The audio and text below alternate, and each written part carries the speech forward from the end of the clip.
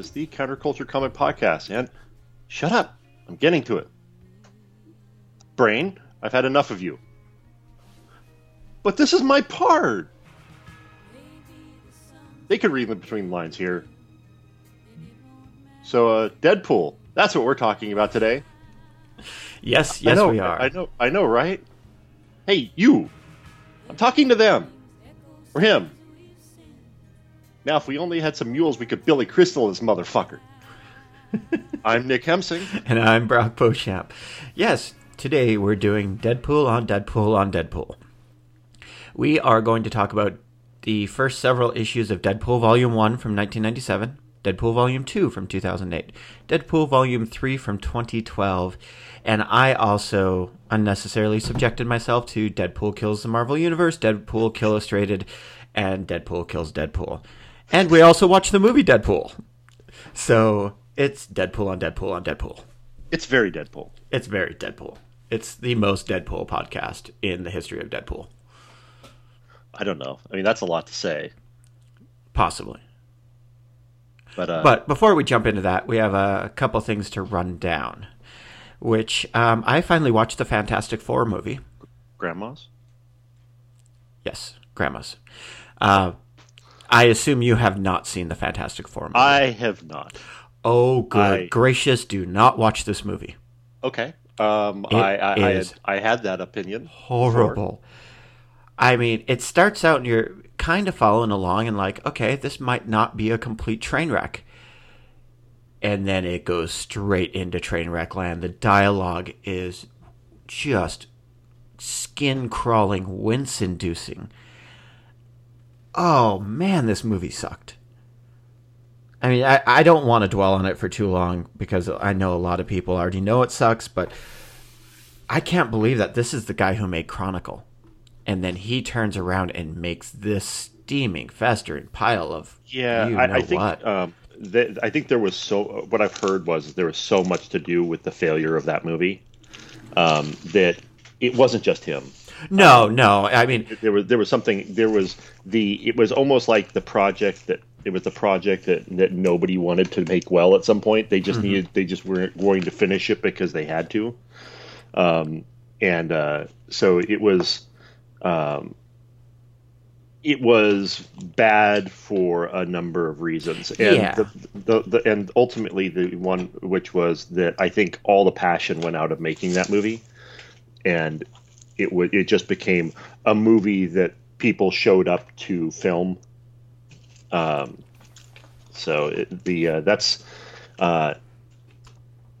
I think that that was the main problem. Yeah, it's not all on him, because I think he only had co-writing credits on it. Somebody else participated in this crap fest of a script. It was just not the Fantastic Four. It was badly written. It was badly paced. It was another origin story, despite us receiving an origin story for the Fantastic Four roughly 10 years ago from the same studio. It's just terrible, and do not watch it. And I'm just going to leave it at that because we have something much more fanboy squee to talk about, and that is the casting of the Dark Tower. Okay, yeah, that was me. I mean, I almost needed to, when I saw that at work, I almost needed to take a moment. And, oh my God, of how blessed life was at the moment. Yeah. One is that I love that they looked around Hollywood. Or they looked at all the actors available, and they said, they just said a blanket statement was, who could play Roland? Yeah. And they settled on the person who could probably play Roland the best right now, who you had to choose from. I mean, there's lots of good choices. Sure. But Idris Elba has that serious, dead seriousness. And there's just such a weight to his presence. Yeah, anybody who saw him as Stringer Bell in The Wire, and just the presence he brought to that role was just incredible. And I actually would have been fine with Matthew McConaughey being cast as either role, and ultimately they decided to cast him as the Man in Black, and fantastic, love it. I cannot wait for this. Yeah, because it's funny is that they say they're starting to film now and it's going to be finished for next year, and I realized, God damn it, the first movie is the cheapest movie you could make for this. It's basically, for most of the movie, it's a Western. Yeah, absolutely. Which means basically they're going out to the California desert, the maybe building some quick sets. Some of them not very impressive. Don't have to be very impressive sets. No, the only really spectacular part is the tunnel near the tunnel. End. But even then, you can do a lot of that. A lot of that, since the slow mutants are humans or mutated humanoids, a lot of that's prosthetic with just some CG cleanup. Yep. Well, I'm talking about the underground city. Oh, the actual underground city. The actual underground city part of it. That will require a little bit of work, but it's not. It's not a large part of the movie. No, it's not. And yeah, I can't be more excited for the way this is shaping up.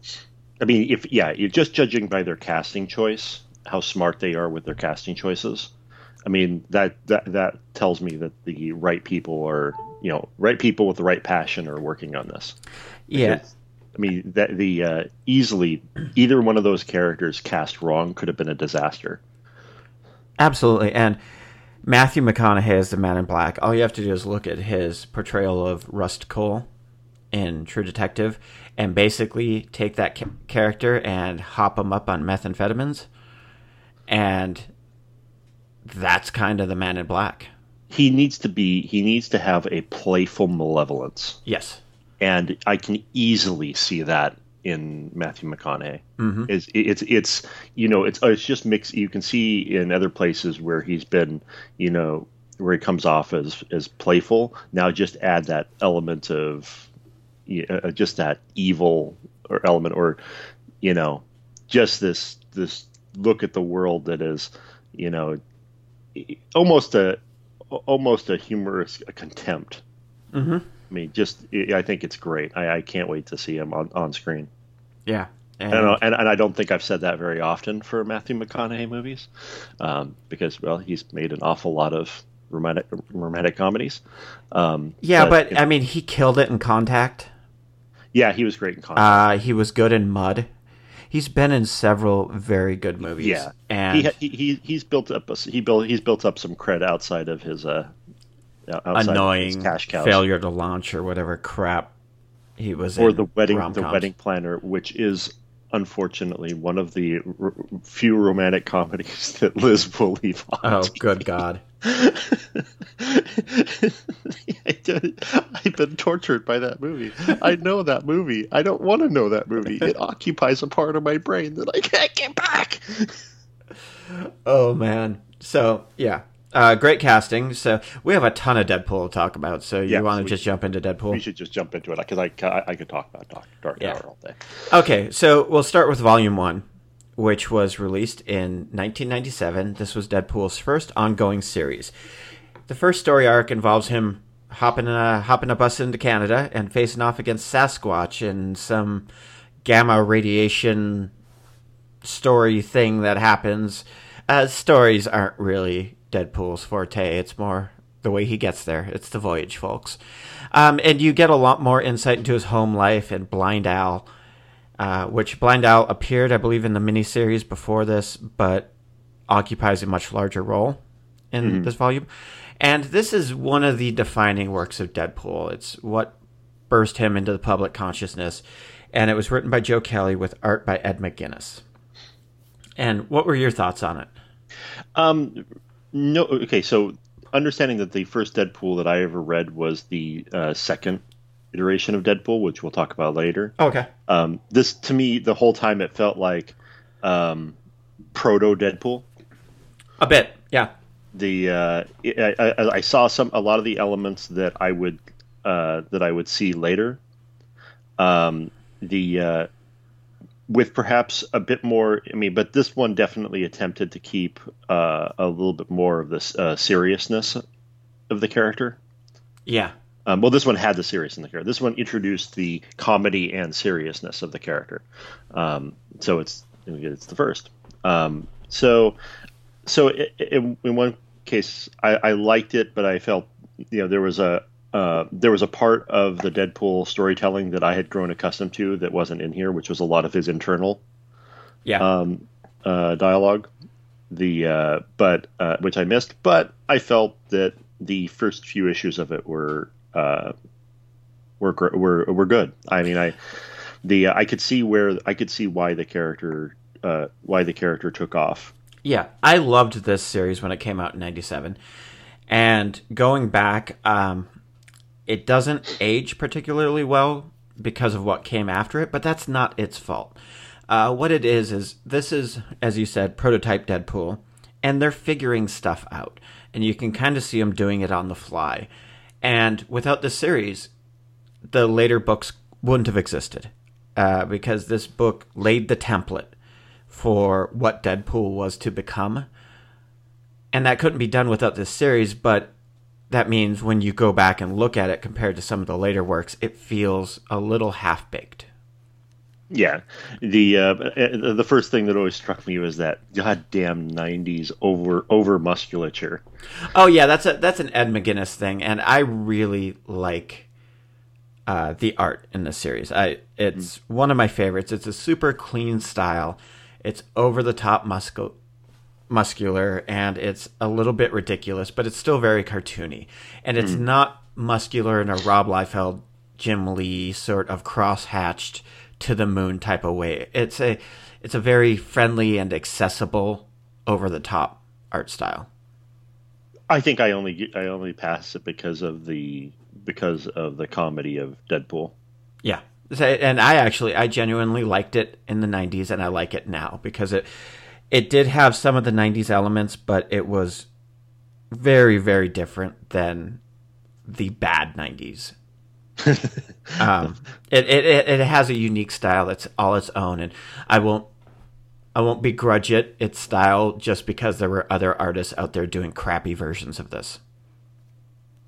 All right, fair enough. I'll give you that. But yeah, the first storyline, I felt as the first volume progressed, I felt that right towards the end, I was almost starting to be lost a little bit. Mm-hmm. Maybe I was just more comfortable. The very beginning I thought was strong, and then it started to, I don't know. I think that when it got into more of the seriousness of Deadpool, for some reason I stopped. It started being a little too much like a regular comic book story. Sure. Yeah, and so you lose me a little bit.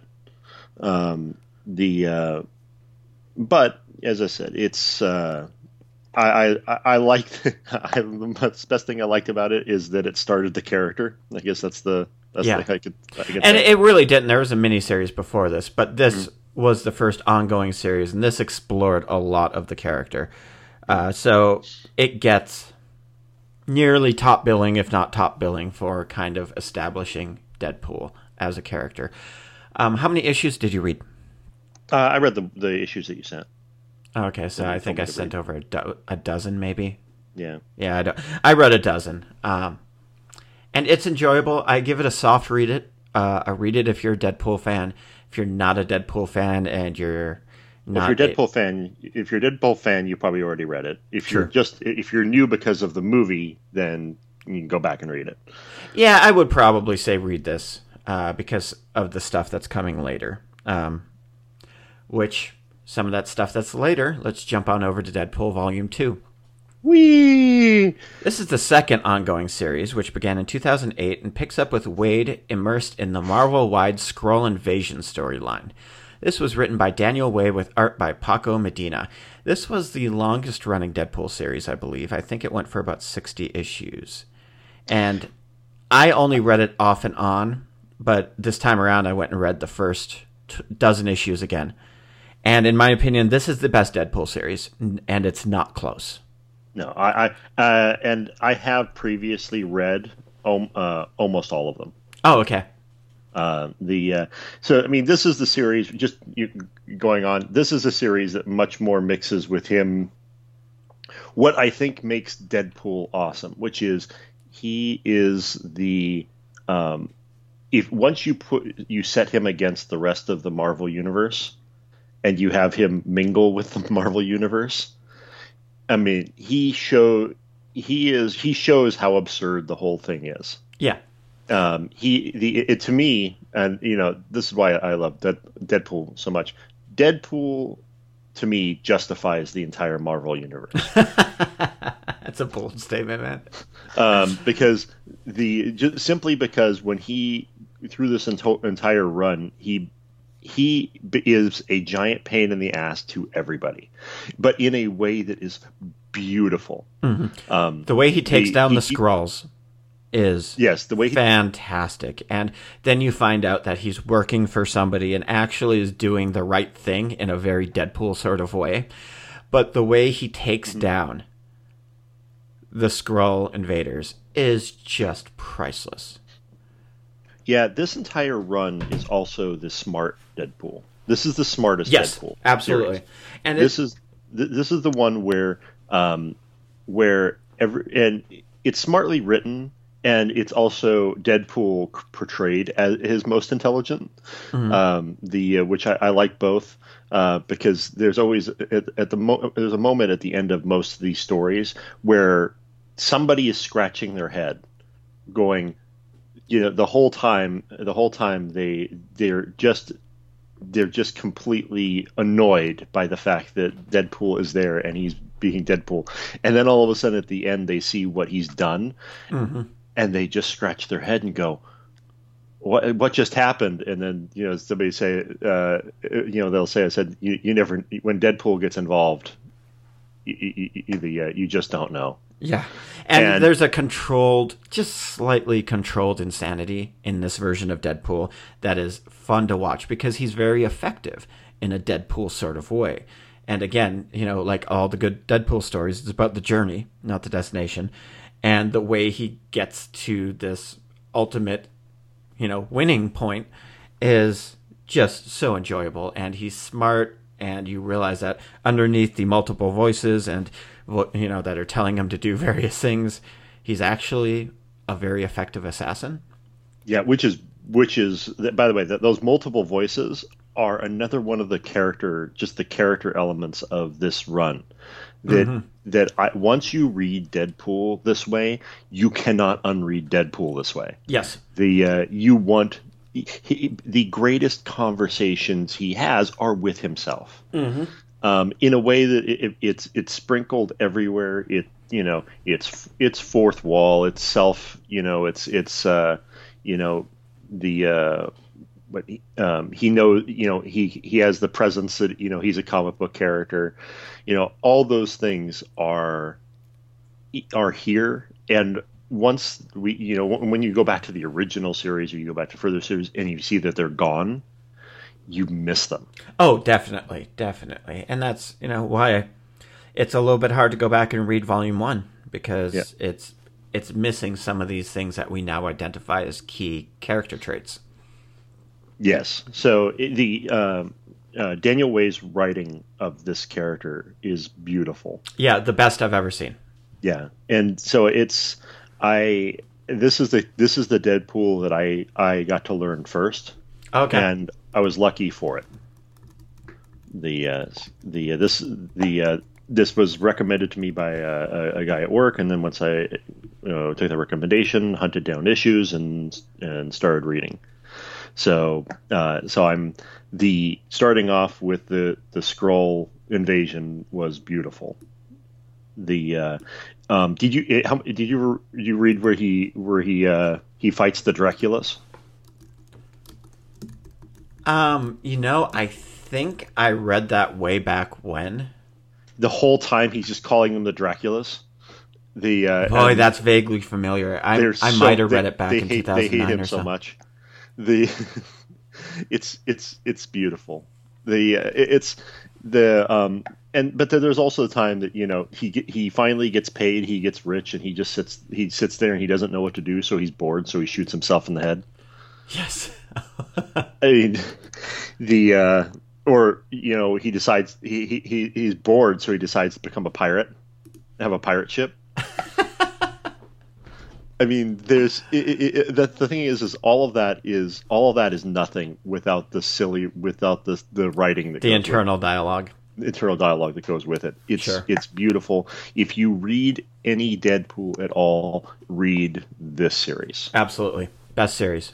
Yeah. And I don't think it's close. But anyway, let's hop over to Volume 3. We did not read Volume 4, which just started up, I think, last year, or maybe even this year. No, it would have been last year because it's the beginning of the year. But because we were on Deadpool overload, as we'll get into in a little bit. Actually, I'm totally off base there. We're not going to go to Volume 3 yet because in between Volume 2 and 3 came the Deadpool Kills trilogy, which was Deadpool Kills the Marvel Universe, Deadpool Illustrated, and then Deadpool Kills Deadpool. This was written by Cullen Bunn, all 3 arcs. I hated these books. I mean, just despised them. They were... Nick and I texted back and forth quite a bit while I was reading these. Did you read them again? So I didn't have a chance to read them again. I actually haven't read Illustrated. Okay. I've only read Deadpool Kills the Marvel Universe and Deadpool Kills Deadpool. I read Deadpool Kills Deadpool first. Okay. And I actually have to say that I actually liked that one. That one's actually readable. That one's readable. Deadpool Kills the Marvel Universe is supremely rushed and not well thought out. No, it's not thought out at all. I mean, all Deadpool does is go and kill people. And it takes usually anywhere between 2 panels to 2 pages to kill each person. There's no witticism. There's nothing funny. There's nothing creative. It's missing all those elements from Volume 2, where Deadpool is incredibly smart, but he devises these overly complex and almost self-defeating ways to accomplish a goal.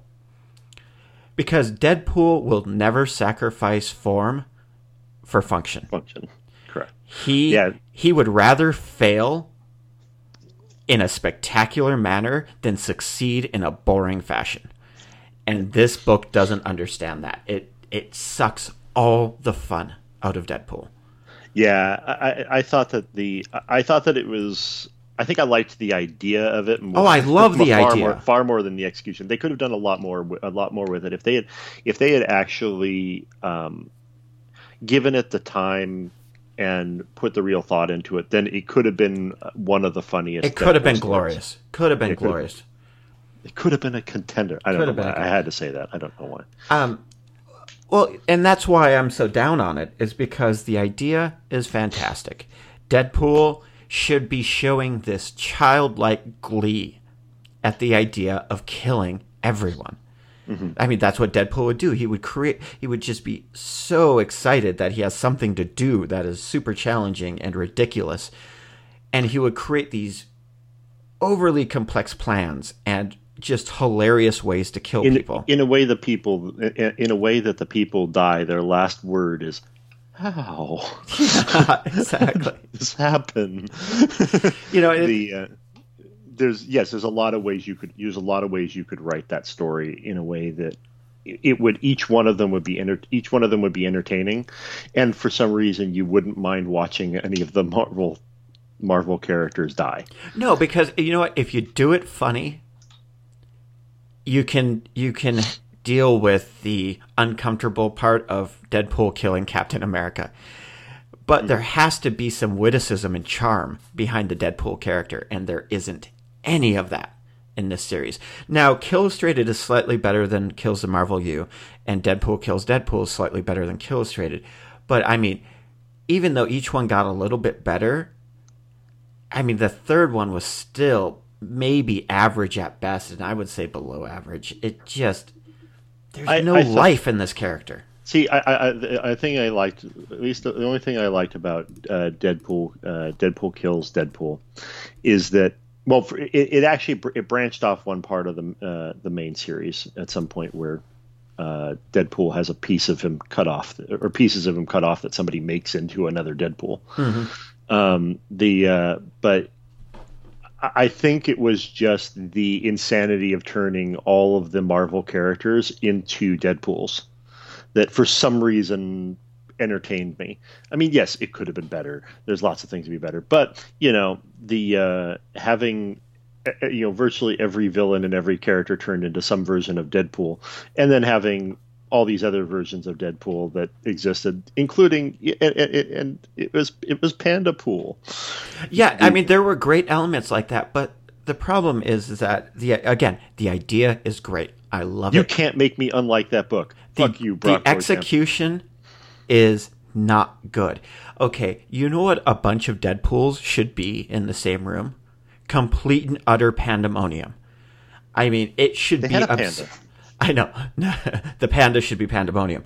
But, I mean, there should be Deadpools just randomly killing each other in just ridiculous, hilarious ways for the stupidest of reasons. It should be complete chaos. This book should read like just utter mayhem. And they play Deadpool straight most of the time. Almost all the Deadpools. Like Lady Pool, and they play him as I got it, straight man. And just, I know. Oh. I still enjoyed it. So I mean, it's fine. You enjoyed it, but man, what a waste of a great high concept. That's all I can say about it. You watch Point Break once every 6 months. Yeah, because that is utterly genius. It is so terrible. I like this one. So go to hell. This is trying to be terrible and misses. You know. I enjoyed it. I don't know why. That's fine. I think it's utter shit. Well, fuck you. Yeah, fair enough.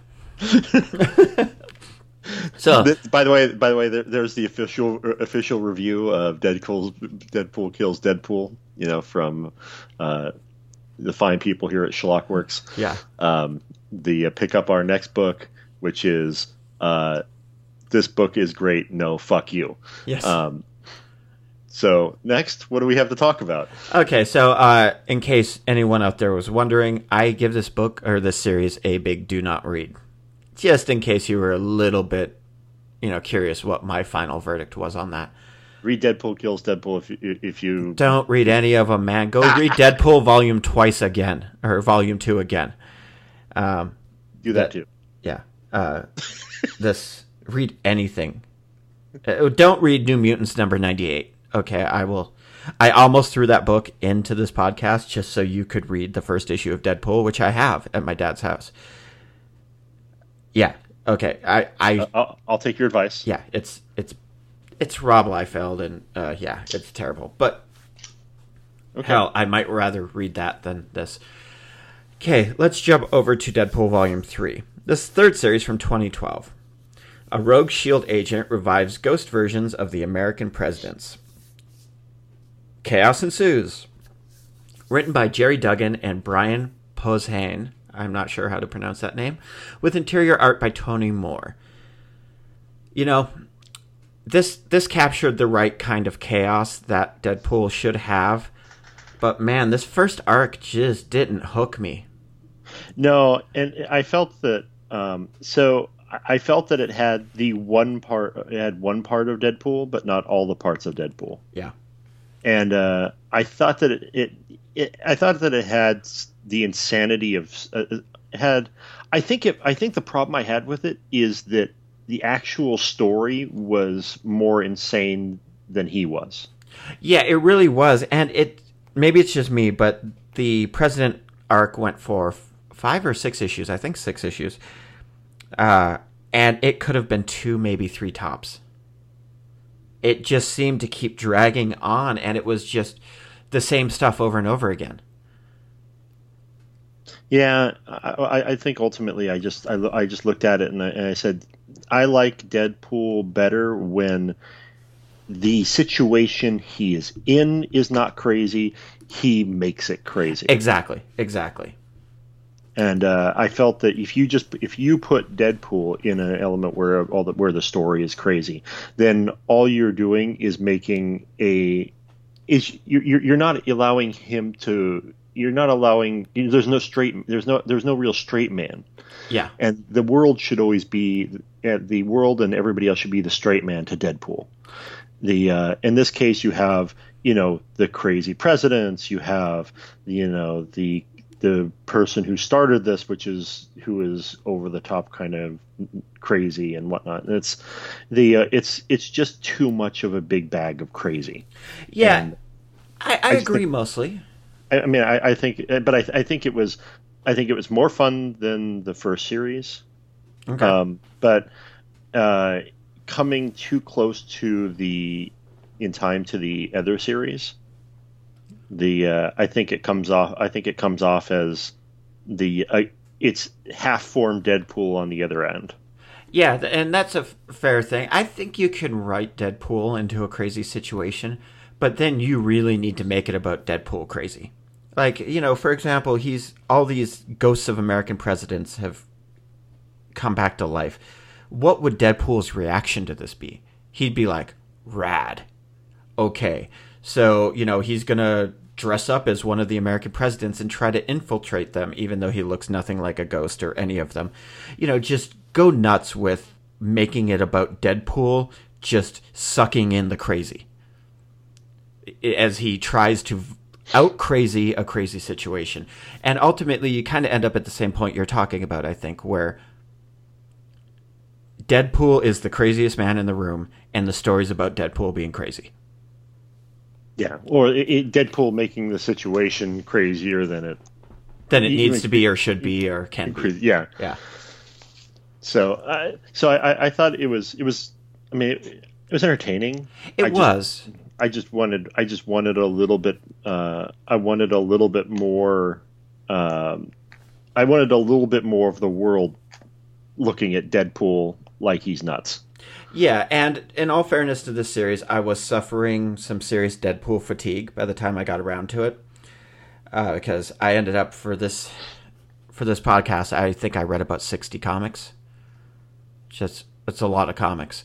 And this story, the first arc was too long. I read a few issues into the second arc. It seemed like it kind of improved, but man, it was hard to wash the taste of that first arc out of my mouth, because by issues 4, 5, and 6, I wasn't hate reading. I was just fatigue reading. I didn't care what happened. It was going on too long. I was seeing the same events just kind of reordered and repackaged that I saw in the first two issues. It's the problem with binging a lot of the stuff that we read. Well, we've ran into that problem. The crazier the book, the more you binge it, the less you're going to get out of it. Yeah, for sure. Although sometimes I think that's caused us to make some judgments we regret later about that book. Like, the book's just crazy. We just got tired of reading it after a while because we were binge reading it, and then go back and go, maybe it wasn't as good as we thought it was. maybe it shouldn't have gotten the pass. What book are you perhaps talking about here, Nick? What it has? I know exactly what book you're talking about. Yeah, I know So somebody who later went on to write God is Dead. So yeah. I got to say it again. I got to make Brock's brain go to a bad place. Yes. Yes. So Deadpool Volume 3. I give it a read it. I would probably put it about on par with Volume 1. But its flaws are very different. I have a bit more nostalgic affection for Volume 1, so I'd probably rather go back and read that, even though it's flawed. Deadpool Volume 2 is just so good that it's hard to... Everybody has their first introduction to a character, if they become a big fan of a series or character or whatnot. And Deadpool, the Volume 2, that is my Deadpool. I started reading Deadpool from the beginning. I bought the first issue of Deadpool New Mutants 98. I bought that on the rack. I've been with Deadpool since the very beginning, and it doesn't matter. Volume 2 is the best Deadpool ongoing. It is. It's damn near flawless, at least for the dozen issues I've read. And I have read later issues, but they were very sporadic. I'd pick up an issue or a couple issues here or there. The art's fantastic. The writing is just, if you need a template for Deadpool done right, that's it. Everything about the book is Deadpool as Deadpool can possibly be. So I don't think it has anything to do with where you picked up Deadpool. You just happened to start reading the best book. Yeah. But it's once you read that one, it's really tough to move on to a Deadpool that's off of that interpretation. Yeah, that's not so perfect. Yeah. So anyway, that's but yeah, I mean, if anything, if you're gonna start reading Deadpool right now, read the second volume. You've got 60 some odd issues to go through. You've got some reading material. Yep. You can start there, and if you end there, you're fine. I mean, but the new series, I haven't read the brand new series that's come out yet either. Yeah. So I can say nothing about it. And Deadpool also has a lot of great other stories, like the miniseries way back in '96 or whenever it came out. I read that, but I read it back in '96. I don't really remember much about it now, but I do remember. I mean, it launched the ongoing series, so it was popular. It probably has some merit to reading it. In the right around 2010, the X-Force reboot, Uncanny X-Force, maybe. Where it's part of a team book with Wolverine, Psylocke, Angel or Archangel, I can't remember now. And Deadpool is one of the team members, and it's actually, they weave Deadpool into a team book really well. Because he's often the lone wolf he's the scout team. He's the one who's out doing his own thing, and is often the things he does are often in conflict with the overall team goals, because Deadpool sees an opportunity and Deadpool acts. That's if you want to read other good Deadpool, check that out. That's good stuff. There's a lot with this character, and man, yeah, I mean, he's the most popular character in the Marvel U that has popped up in the past 40 years, probably. Yeah, there's supposed to be. It was recommended to me, and I haven't read it yet. But one of the guys I work with recommended that I read the series called the Deadpool: The Good, the Bad, and the Ugly. Oh, okay, I haven't read that. It's supposed to be Captain America, Wolverine, and Deadpool. Oh, and he says it's really good, so I'm going to read that next. I just didn't get a chance to read it before we did the recording. Mm-hmm. I mean, so there's still, I think there's still a lot of people who really like the character working on it. Least of all, I could say that the current iteration or the iteration the third iteration that we read, was really trying to be true to the character. It was. It just wasn't quite hitting the right chords. Yeah, so not a bad book by any means. No, but we'll see. It's one of those characters that I will, they put out something new and then I'll give it a try. Sure. So let's hop on over to the movie, because we haven't even brought it up at all. We were building. Yeah. We could talk about Deadpool comics forever, because there are so many appearances of the character and so many miniseries and so many little one-shots and stuff like that. Well, you could probably talk about it forever, because you probably read a lot of those. I have read exactly what we've talked about. Oh, okay. So if you want to go into that direction and say we could talk about it forever, at some point I've got to say, yeah, I'll read that sometime. Yeah. So let's move on to what I have seen.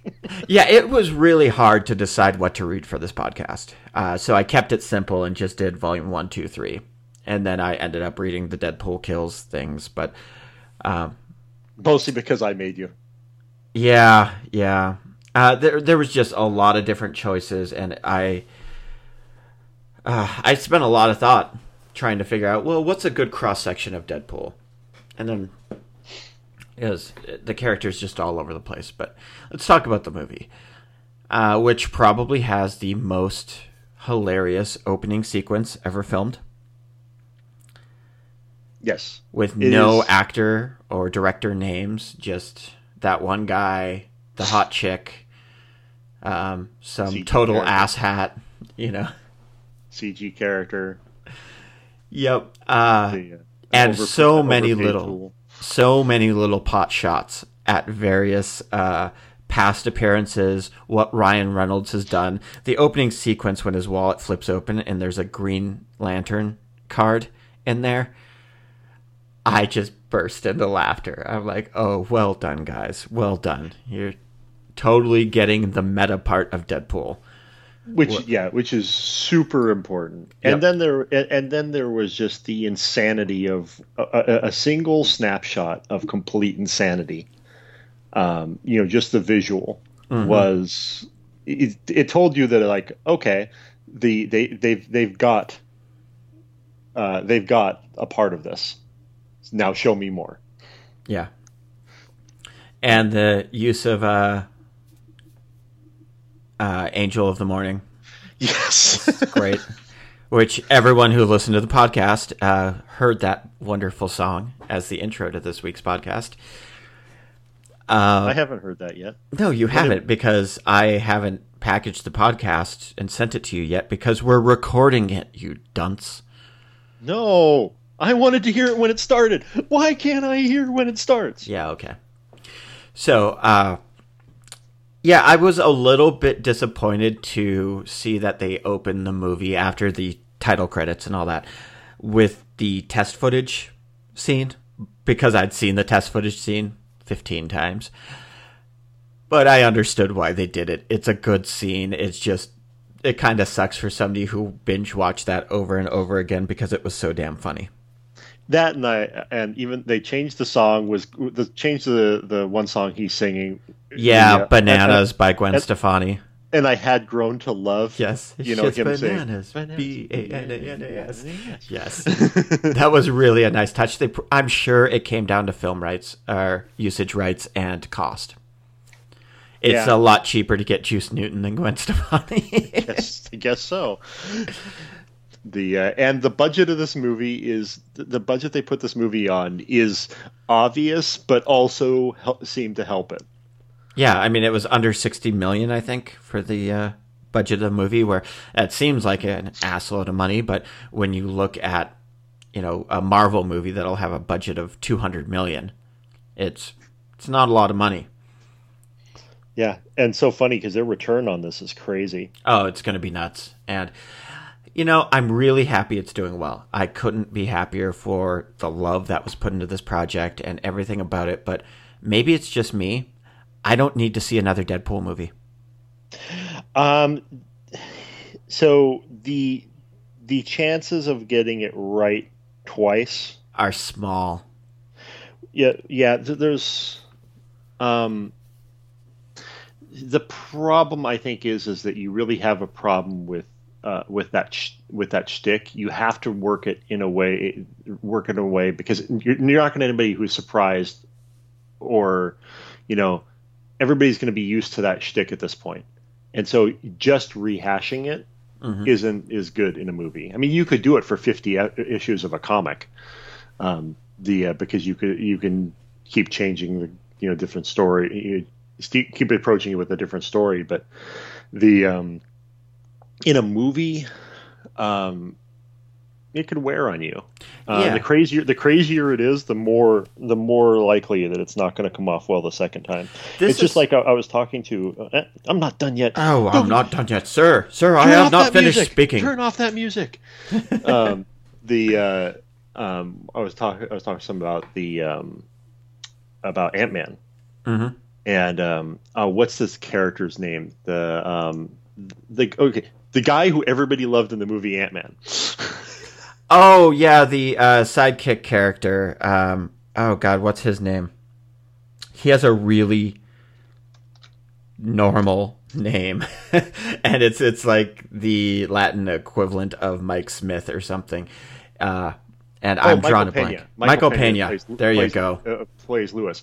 That character is so great. Oh, fantastic! That I don't want to see him again. Exactly. That's exactly how I felt about that character and Deadpool.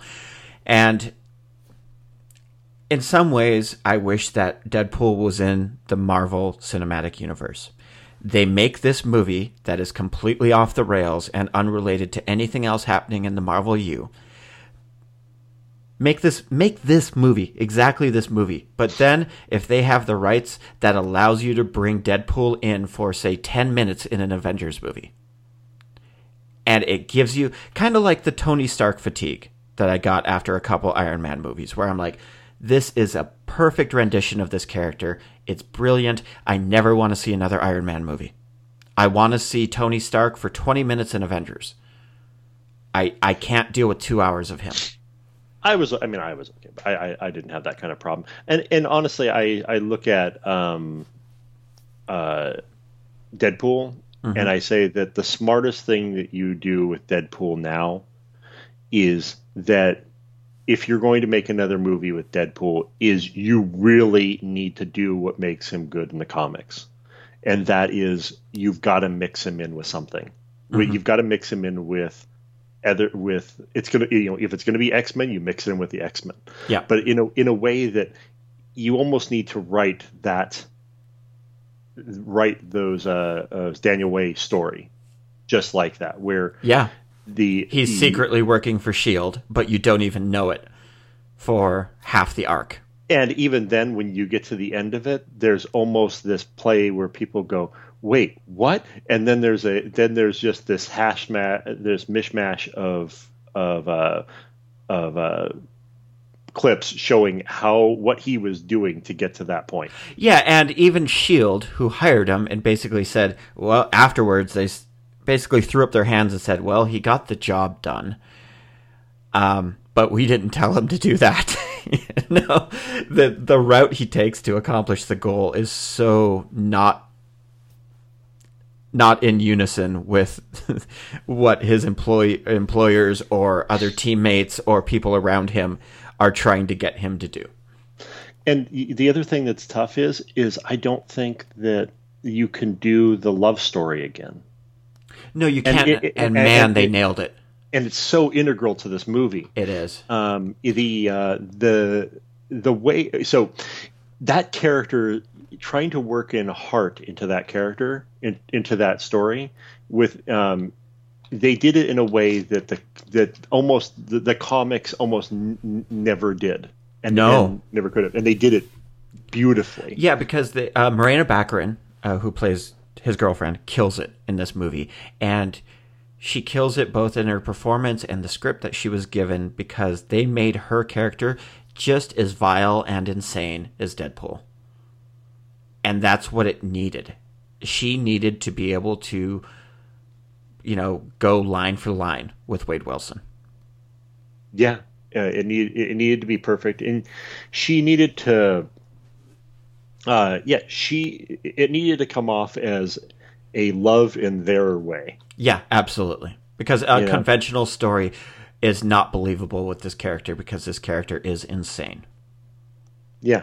So he needed somebody who was a little insane, but not so much as to not be still almost a tad more normal than he was. Yeah, just a touch. But I think most of her normalcy came from the fact that she didn't run around killing people. Yeah, she was otherwise, she was the bad girl that, that this is I'm locked up on it, but she was the bad girl story told right without perverting the fact that she was a bad girl. Mm-hmm. Yeah. Everything about this movie was done well. The middle kind of wore a little bit thin on me. I was just kind of getting fatigue of the character. But then, thankfully, the third act of the movie picked up again and was super strong. Negasonic Teenage Warhead was a brilliant decision, because, you know what? If you're going to include a character in a Deadpool movie, why not choose that character solely based on her name? Correct. And that's a legit reason. and change it. I mean, they changed the character completely. Yeah, they did from the books. Which good job, by the way, because you're trying to, if you tried to bring that in from the comics directly, you probably would have had to bring in yet another character, and it was almost great that it was just It was just two. You had Colossus, and this conglomeration that they made for Negasonic Teenage Warhead. And Negasonic Teenage Warhead, I think, has only appeared in a handful of issues. So it's not like this is tromping over the history of an established character. She's kind of a throwaway character, which is great for Deadpool, and her name is friggin' Negasonic Teenage Warhead, which, of course, that gives you a brilliant scene where Deadpool is just in love with her name. Because Deadpool would be. He'd be like, this is the best name ever. I want to trade names. Can we trade names? Am I gonna get, what is it? Am I gonna get teenage pout, or am I gonna get? Oh, I forget what it is. It's yes. Every interaction with that character is beautiful. I thought that was awesome. I thought that the interactions with Colossus were decent. It was, but Colossus was the stand-in for every other Marvel superhero. He really was, and he was just simply there to take up space and to play straight man. Yeah, and of course, and to make the scene near the end that was, you knew exactly what was going to happen the second they started talking. Pretty much right at the end when dealing with the bad guy, and you knew exactly what was going to happen. You know it the second they start talking. Yep. The scene that scene writes itself. And they also did a really good job with the bad girl. What was her name? Oh, I can't get Phoenix out of my head, but obviously not Angel. Angel. Wasn't it Angel? It was something. I thought it was something Angel, but I could be wrong. Okay, where she squares off against Colossus, and they do a really good job of establishing how strong she is. Angel Dust. Angel Dust, is that what it is? Okay. Yeah. And yeah, it's a really solid movie, and I loved it. And I don't know if I ever want to see another Deadpool movie again. That's basically the way I can sum it up. I do if they take the lessons from the second series of Deadpool. Yeah, I mean that is fair. If they use Deadpool to play off against the other Marvel characters, which will be X-Men because it's in Fox World. And Deadpool is most closely aligned with the X universe. That's why Fox has rights to him. Yeah, but I think that's where that story could work. I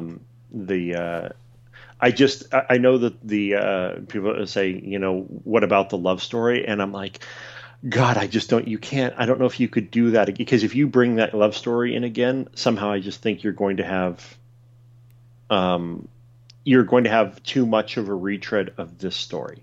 Yeah, you can't do it again. And to be frank, you kind of have to kill her. You have to do a Jason Bourne thing, where at the beginning of the second movie, Franca Potente just gets shot in the friggin' face.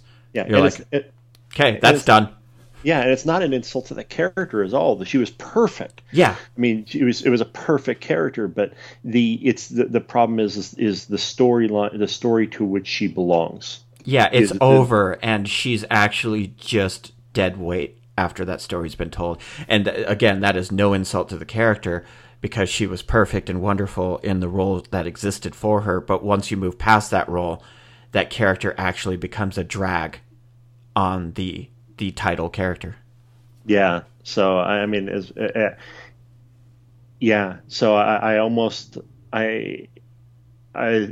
though you would consider her integral to the story, I don't think she could be integral to a future story without it being a rehash. Yeah, and I'm a lot more adamant. Or maybe they're better at writing than we are. Yeah, absolutely, and that's very possible because they wrote a hell of a movie. I just view it a lot like, and I know I'm more adamant about this stuff than a lot of other people, where, for example, Ant-Man or True Detective, Deadpool, okay, high fives. You guys nailed it. Perfect movie, perfect series. thumbs up. Love you guys. Big hugs. Now go do something else. Because you're only going to soil what you created. And maybe that's not fair, but I love British television because they are not afraid to walk away. And I wish a little bit more American entertainment wasn't so geared around cash cowing and would take that same approach. Yeah. If this is the only Deadpool movie that ever gets made, it is enshrined as one of the most unique and funny and entertaining superhero movies to ever be made. Yeah, and it completely changed the Hollywood game. Yep. I mean, the somebody at Fox who kept pushing this movie off and whatnot, probably got bitch slapped. Yeah. After this movie was made. I hope the guy who finally greenlighted it and was like, okay, we need to burst down all barriers and make this movie right now, is the same guy who canceled Firefly. So he's just standing in his office with his arms in the air yelling, "Vindication!" Then again, that guy was probably fired years and years ago, so that's unlikely to have happened. Yeah, but it's I think that, well, now we're going to get tons of R-rated superhero movies. And they're going to miss the point. Yeah, unfortunately they are. Yeah. This movie had a very real reason mm-hmm. for being R-rated. And a lot of the stories that are told right now have no reason to be.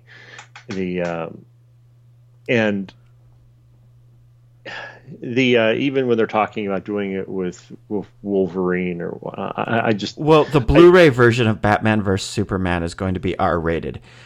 Okay, and to which I have one thing to say: fuck you, Zack Snyder. Yeah. Seriously, Batman vs Superman R-rated? No, man, no. There is no reason for that to be. None. So zero. Is there a 5% chance that movie is good? Oh, I'd put it at 5. But man, it's just, they are. I hate to judge things before they come out, but they are getting every news bit that comes out. They are getting it wrong. Everything that comes out is another indication they're getting it wrong. The whole concept behind this is shit. This should be the 10th movie, not the first. Mm-hmm. Look at Captain America Civil War, and man, you're just sitting there, you're primed. You're like, man, Iron Man and Captain America are gonna fight. I don't know whose side I'm on. I don't know, but man, I like both these characters, and I hope one of them doesn't die, but I think one of them is. That's what Batman and Superman is supposed to be. But without 6 movies beforehand to show that breaking of the friendship and how these characters are endeared to the audiences, it means nothing. It's 2 guys hitting each other. It's a bro-off. This movie, it's a total bro-off. Or bro-down. There we go. No, sorry. Bro-down. Although when I was thinking bro-off, I was thinking a little bit of Zoolander. So yeah. I was imagining David Bowie, coming in, standing to judge. Mm-hmm. Man, it's so disappointing. It's just, they're ruining one of the great all-time comics storylines, which is The Dark Knight Returns, by trying to jam it into a package that misses the point of what made The Dark Knight Returns great. And that is the Batman versus Superman friendship and dissolution of that friendship. Yeah. Movie's gonna, and then they're introducing Wonder Woman and Aquaman and the Bat Hound. I think, I don't know. They're throwing everything into this movie. It is going to be a giant shit cocktail. Although if they did throw in Bat Hound, it would be awesome. Dude, Bat Hound's a legit character. I don't know what you're talking about.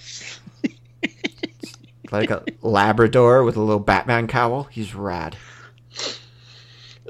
Oh, 1950s DC. You were something else. As long as the Batmobile slides along a giant frozen slide. You know. God. Oh, sweet Jesus. I feel bad for Ben Affleck and Henry Cavill. It's gonna be a black ice slide. Don't get me wrong. Yeah. You know, it's because it's got to be dark. Yeah. Yeah, it seems like they want to introduce everything that you might want to see, but in a way that you might just absolutely hate it. Yeah, well, how are they going to tell a story and make us care about the characters when they're trying to introduce 25 characters while telling one of the most important and influential storylines in the history of comics? Which really only takes place between two characters. Exactly. And so why the hell do you need, I mean, why the hell do you need Wonder Woman there? Why the hell do you need Aquaman there? I mean, Lex Luthor's in this movie. Doomsday is in this movie. Who isn't in this movie? I mean, I'm expecting Brainiac to show up at some point because why the hell not? God, what are they doing, man? What are they doing? Yes. And I want Discount Ant-Man to show up. Yeah, absolutely. The Atom. Yeah, well, okay. Well, this movie's coming out in a few weeks, so I guess we'll be able to watch it. And the giant buildup of crap that we've had for all this time. I mean, okay. So if it's decent, then it'll be Man of Steel, which will be remembered as it was a Superman movie. Yeah, it was flawed, but I did not want to gouge out my eyes while watching it, and I didn't want to light myself on fire and run out of the theater. There were some good parts to the movie. There really were. But fundamentally, it was broken because it didn't understand Superman. So now, the same director who doesn't understand Superman is going to not understand Batman. Correct. So, oh, God. So it could be, it could just be, it could just be flawed, but okay. At its worst, it could be the disaster that kills the DC universe on film. I really kind of hope it does, because I would rather see force it to change hands. Yeah, absolutely. Just to shake something up. It will force change if this movie bombs. just so they call up Joss Whedon and say, "How much money do we have to pay you?" Yes. Oh God. I mean, that would be the smartest move they could possibly make. And the sad thing is Whedon pitched them a Wonder Woman movie about a decade ago, I think, and they said, "Nah." Really, guys? Really? Yeah, sometimes Jesus. I wonder if Warner or DC, whatever part of Warner Pictures that handles DC movies, I wonder if they're just a boardroom full of people that spend their entire day kicking themselves. They should, but not know how that they got there. They don't know how they got there, and they don't learn anything from it. It's an alternating series of patting their own backs and kicking themselves. Mm-hmm. They go, we've got Dark Knight Returns. We're working in Dark Knight Returns, and then 2 months from now, damn it! Why did we work in Dark Knight Returns? Yes. Oh. Because, maybe they think that it's going to be some big draw, but a small, tiny part of the population knows what The Dark Knight Returns is. But what made The Dark Knight Returns something worth tapping into is its powerful story themes. And that is the Batman, Superman worldview and breaking of friendship, which can't exist in this movie. Well, it can't. It's trying to go for the orgasm without the intercourse. Yeah, exactly. I mean, there basically there is. It seems like in the Zack Snyder verse, there's no sex. There's just this ever spewing orgasm. Yeah, it's just people sitting around who are supposed to be spasming the whole time, and really, Marvel has known how to have sex with their audience. Mm-hmm. to put this as crude of a way I possibly could for my own entertainment. But they have for several a dozen or more movies now. Movies of mostly good sex. Yeah.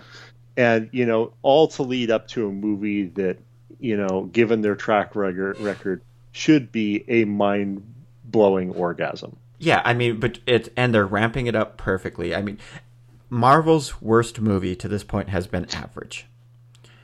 And now they're ramping it up with Civil War, which is the culmination of all these movies coming together. And then they're like, okay, if that wasn't good enough for you, now we're moving on to the Infinity Wars, which is going to be just insane. Yeah. And you know why it's all insane? Is because we're all emotionally invested in the characters. We love them all. We want to see them.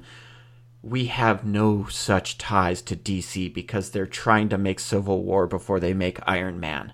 Well, even the most average of the Marvel movies was still a perfectly valid lead up to Civil War.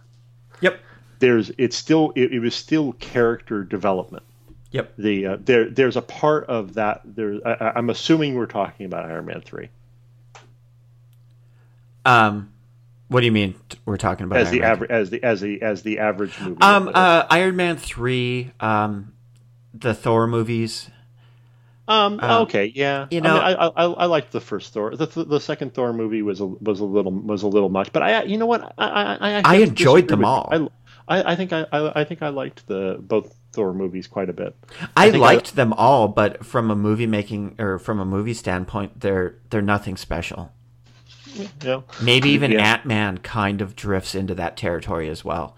The cream of the crop is Guardians, the two Cap movies, maybe the first Iron Man, the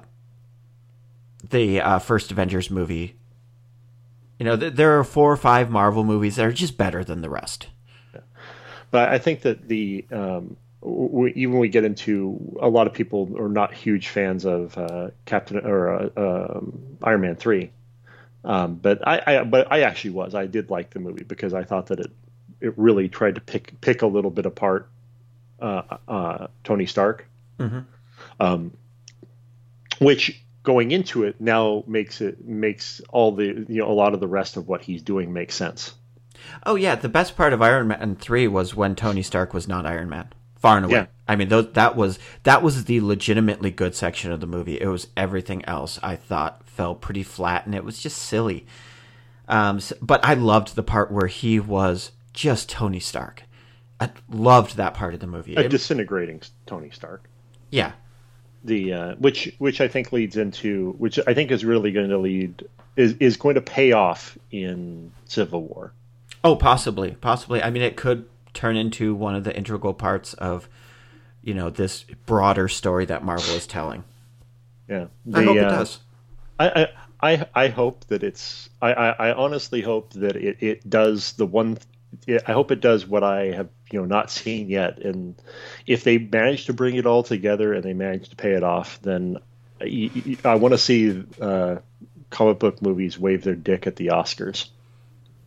Yeah. Because I mean, fantasy movies have done it. Mm-hmm.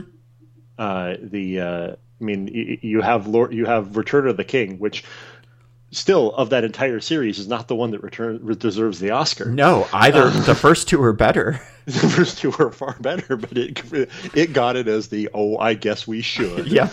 But it's like sorry, we missed you, bro. We got you. Yep. But. I think if they build up and pay off this movie, then I think it's Oscar worthy. It might be. I mean, if not, I think probably their best shot is probably Civil War, because that's going to be smaller than the Infinity War movies, and it's going to be a lot more of an emotional movie because it's about two characters really tearing each other up.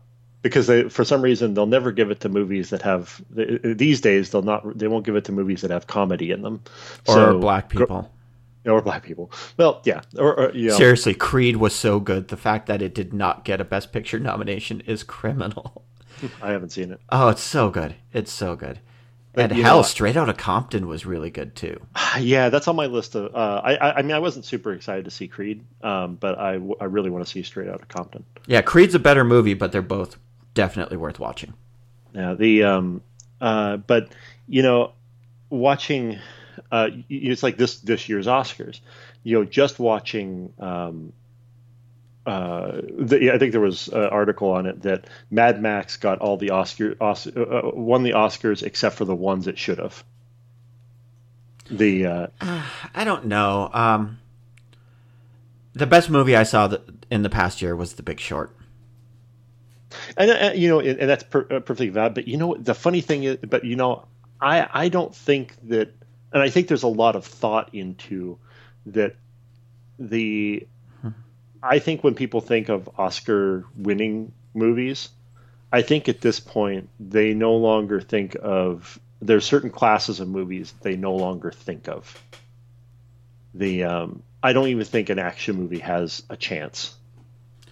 No, but they never did either. I mean, Star Wars wasn't nominated for Best Picture. But even if they should, because some of those movies are so good that it shouldn't be just these these highbrow think pieces. Exactly. Yeah. Because that's not all what movies are. No, and it's you know what it is maybe. I'm going to start that sentence over. It is just as hard to make a truly quality, engaging, heartfelt action movie or comedy or any genre of film as it is to write a highbrow think piece. In some ways it's harder because when it gets to comedy, to make a absolute superb beginning to end good comedy is probably the toughest screenwriting you can have. Yeah, because look at Forrest Gump. Yeah, because first of all, the punching people's buttons in that regard is tough. Yeah, really, really tough. It's not. I mean, it's a lot easier to punch people's buttons with things that are obviously emotional, and to make people feel. I think to make people feel not as happy emotions is easier to do than it is to make people. Yeah, just put a dead puppy on the screen. Yeah, and there you go. I think So I think that there's I think that snobbishness is. I think it sucks because sometimes you just have these supremely good comedies that come through. Like, I mean. Isn't it a shame that in a world where you have Bridesmaids, that nobody can who would vote can appreciate exactly how difficult it was to pull off all the heart and humor of that movie. Yeah, for sure. I mean, that was such a well done movie, and yeah, I agree wholeheartedly. But we are way over, and we're way off the rails. Okay, so Deadpool, read second series. Read the second series of Deadpool, and if you haven't seen the movie, go see it. It's as Deadpool as you ever want Deadpool to be, and it is damn near a flawless transition from comic to screen. Yes, and yeah, I think we could end there. Sure. Brain, you did a pretty good job. Thanks. Yep. Thanks for listening. Be sure to drop us a line at countercomic@gmail.com. You can also visit our website at schlockworks.com, where you can view our podcast archives, or you can purchase my comic Time Dick. So swing by there. If you are so inclined, drop by iTunes or Stitcher and give us a review. And that's all we have for this week. I'm Brock Beauchamp. I'm Nick Hemsing. Thanks, everybody.